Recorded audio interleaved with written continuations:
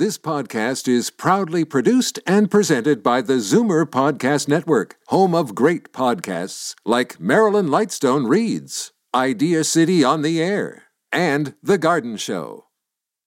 You're listening to an exclusive podcast of Fight Back on Zoomer Radio, heard weekdays from noon to 1. You're listening to an exclusive podcast of Fight Back on Zoomer Radio, heard weekdays from noon to 1.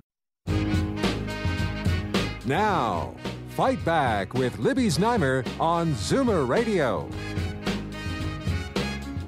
Good afternoon and welcome.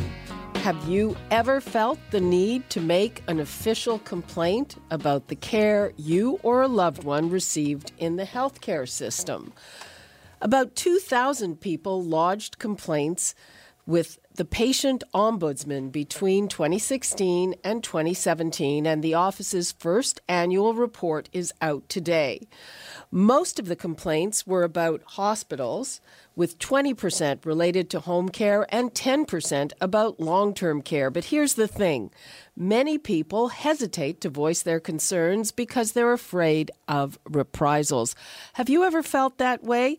The numbers to call, 416-360-0740, toll-free 1-866-740-4740. Also, the report reinforces something we've been hearing a lot about lately, and that is what happens when people are ready to leave the hospital but have nowhere to go. Christine Elliott is Ontario's first patient ombudsman, and she joins me now. Hello, Christine. Hello, Libby. How are you? Fine. How are you? Good. Well, thank you. Well, what surprised you about this report? A few things. One was the complexity of the complaints that we receive. It's not unusual for one complaint to maybe involve a hospital, a physician, a nurse, perhaps even long-term care and even home care. So what we need to do at our office is separate all of those strands to deal with the things that we can deal with that are within our jurisdiction, and then help patients or caregivers navigate their way to the appropriate places to deal with the other parts of their complaints. So I think the complication of the complaints was one surprise for us. But the other surprise, which was a very good one, was the goodwill that exists between both patients and caregivers, wanting to both resolve their individual complaints but also improve the healthcare system, as well as the health sector organizations really wanting to respond in a meaningful way. So I really hope that our office can be that bridge that can connect the two groups and really be able to bring about better patient satisfaction as well as an improvement in our healthcare system. What about this fear of reprisals? Tell me about that. That is a concern that was expressed to us across all three areas that we deal with, hospitals, long-term care homes, and home care, but particularly in long-term care, that a number of both patients as well as their family members said that they were afraid that if they raised a complaint about care, that the care of their loved one would suffer. And so we did receive a number of calls where people, once they found out that we did need to have a specific complaint to investigate, didn't want to proceed further. They were hoping that we could proceed anonymously, but except for own motion investigations, which we can do, are mostly on systemic issues. If it's a specific care issue, we do need to have a specific complaint by a specific person. And what did you tell them when they expressed those fears? I mean, frankly, those fears make sense to me if you're talking about long-term care. Well, I think that I tell them that we wouldn't expect that would happen, but I can't guarantee that it won't. And family members are concerned because they can't be there 24 hours a day, and so they continue to have those concerns, even when we tell them that it's important for them to let the organization know if they have complaints, and that the hope is that the long-term care home would receive it not just as a complaint, but for an opportunity to do better. Because if people do raise complaints, they do it because there's real concern there, and most health sector organizations that we deal with, in fact the majority, want to understand what the concerns are so that they can raise their level of patient satisfaction and care. I'm assuming that this kind of fear, as you just said, relates mostly to long-term care. We've been talking a lot about it, and there's a major inquiry going on right now. Is that going to be a better way to resolve this?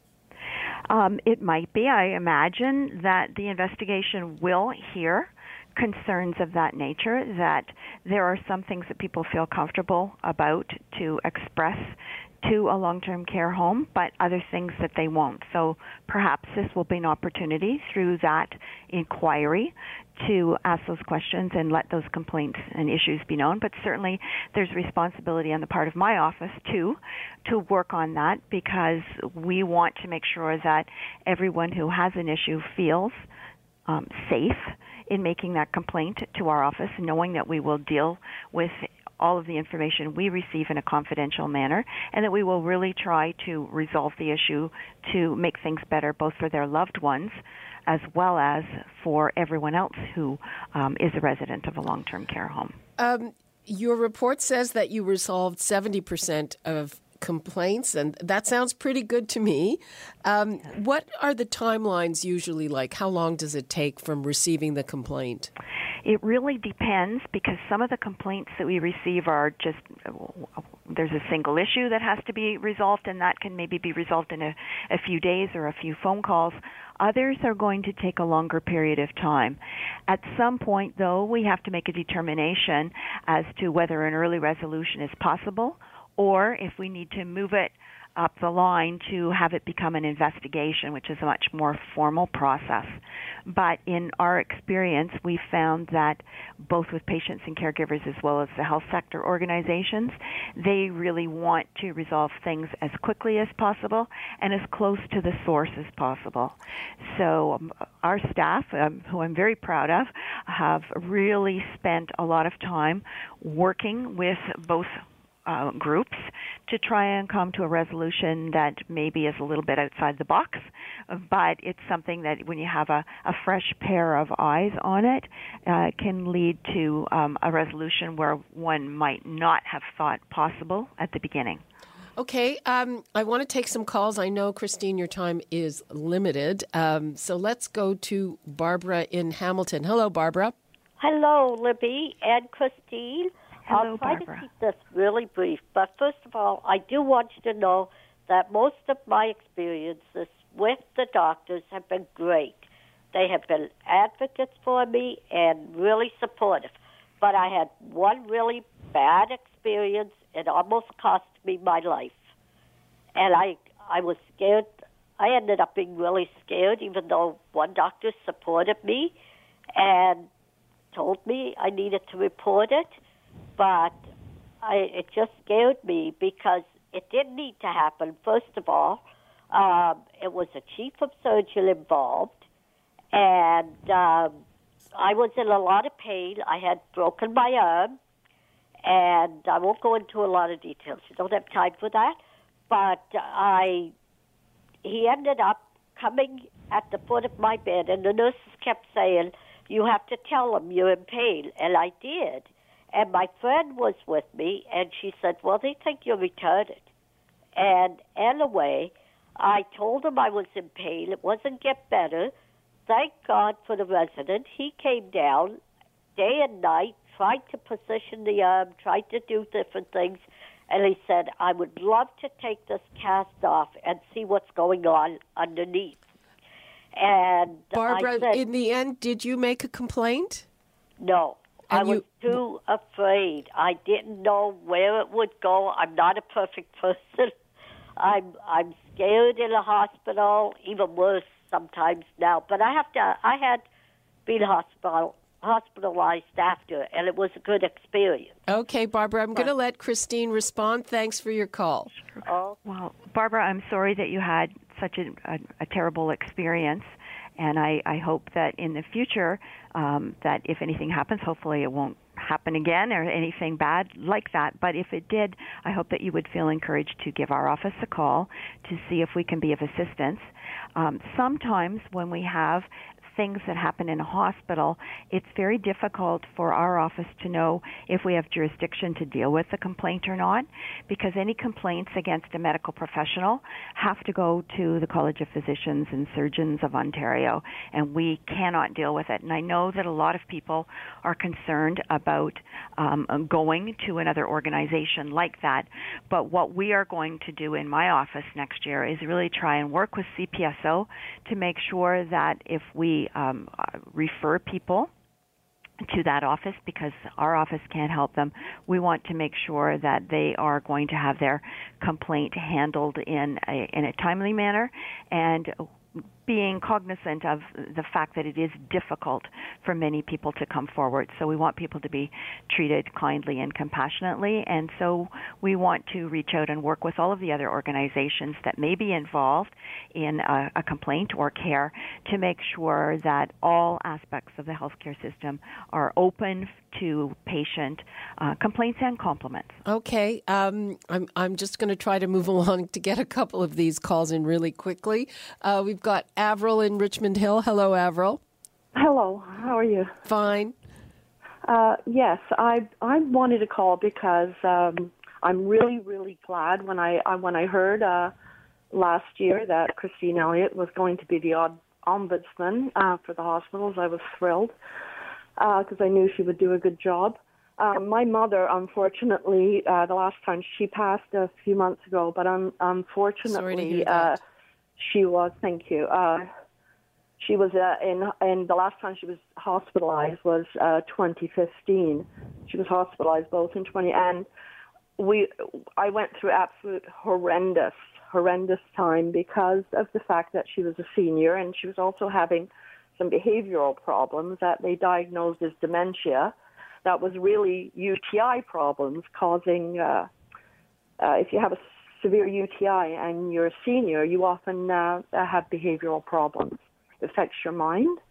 But she was diagnosed when she first came in with Alzheimer's, and actually the chief of staff, the surgeon, actually told me I should put her in palliative care and basically put her down. And actually she lived 3.5 more years after that. She didn't have dementia. But she, in that particular time, she came in with a severe infection, and she couldn't walk for the 3.5 weeks she was there. Well, she was in bed, and they wouldn't walk her. So my mom came home and was disabled until she died because they refused to walk her in the hospital. They said she wasn't in orthopedic, therefore they couldn't walk her, and she spent the last 2.5 years of her life laying in bed. And she wasn't crippled. She just had severe arthritis and had needed. And I did complain. I went to the hospital advocate, who was wonderful, but they can only do so much. I complained to CLEO about the home care, to CCAC. I went right to the top, and I got nowhere. So I'm happy that now there is someone who can at least handle these complaints and hopefully at least rectify some of them. So I just wanted to say that. Okay, thank you for your call. Christine, do you want to respond to that? Sure. Well, thank you for your call, Avril, and I'm very sorry for your loss and the very negative experience that you and your mother had. I think that what you've just described really is very typical of the kinds of complaints that we receive in our office that aren't just a single issue, that there's a number of factors that come into play. Some may be the doctor, some may be what they did in the hospital, some may be home care, and that's the kind of nature of the complaint we receive that's fairly complicated until you set everything apart. And that's what our early resolution officers do, is set it apart, tell you what we can help you with, and give you a number and a contact person of where you can deal with the rest of the concern. But what we're also finding is at the end of the day, people want to come back to our office to pull everything together, to pull all of the information together that they've received.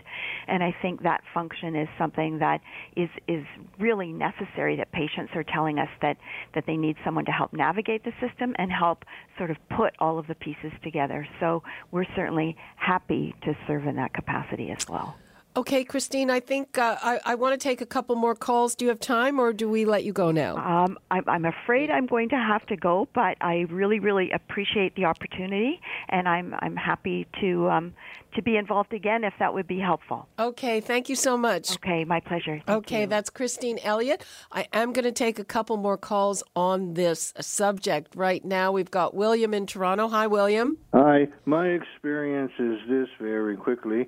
The ombudsman is there for damage control, and they do not advocate in between the patient and the hospital. Their jurisdiction is limited, and the number of complaints that are being filed is an indicator of how broken the system is, and especially when an MPP sends out a nationwide newsletter to all his constituents and everyone else in his party complaining about the care of his father that he was getting in the hospital. And you cannot move patients from the hospital unless it's impossible to move them to another hospital unless there's circumstances that are very strict. And the way the union is working with the nurses, they limit the standard of care because they have a job description, and it amounts to a broken system where everyone is just going through the motions and doing nothing about it. Yeah, I hear you, William, and I think that is a problem, that whole jurisdiction thing. Thank you very much for sharing your story. Okay, thank you for listening. Okay, and let's go to Jerry in Brampton. Hi, Jerry. Hi, Abby. I'll be very quick. I just want to mention I had a family member that was in hospital for some minor surgery who was diabetic and was given medication at the hospital who they didn't bother to check the meds that he was on. And around 3 o'clock in the morning, he was in distress. He called his mother, and she came over, and he was just in real bad shape. And one of her sons is also a doctor, and she called him up. And because she couldn't work the camera part of her phone, he wanted a picture of him. She held the phone to his mouth. He wanted to hear his breathing. And right away, he said, stay there. He was immediately transferred into another hospital, and he spent 5 days in intensive care. Had we not gone there during the night to attend to him, he would have been dead by morning. That is truly frightening. And boy, is he lucky he has a brother who's a doctor. Jerry, thank you very much for sharing your story. You're welcome. Bye-bye. Okay, obviously, I think we're going to have to revisit this topic, but right now we're taking a quick break. When we come back, we're going to talk about another big topic here, loyalty rewards. I'm sure everyone by now has heard that PC Plus and Optimum are going to merge. 19 million people hold those cards. What does it mean for you and your rewards? We're going to tackle that when we come back after the break. You're listening to an exclusive podcast of Fight Back on Zoomer Radio, heard weekdays from noon to 1. You're listening to an exclusive podcast of Fight Back on Zoomer Radio, heard weekdays from noon to 1. You're listening to an exclusive podcast of Fight Back on Zoomer Radio, heard weekdays from noon to 1. This podcast is proudly produced and presented by the Zoomer Podcast Network, home of great podcasts like Marilyn Lightstone Reads, Idea City on the Air, and The Garden Show.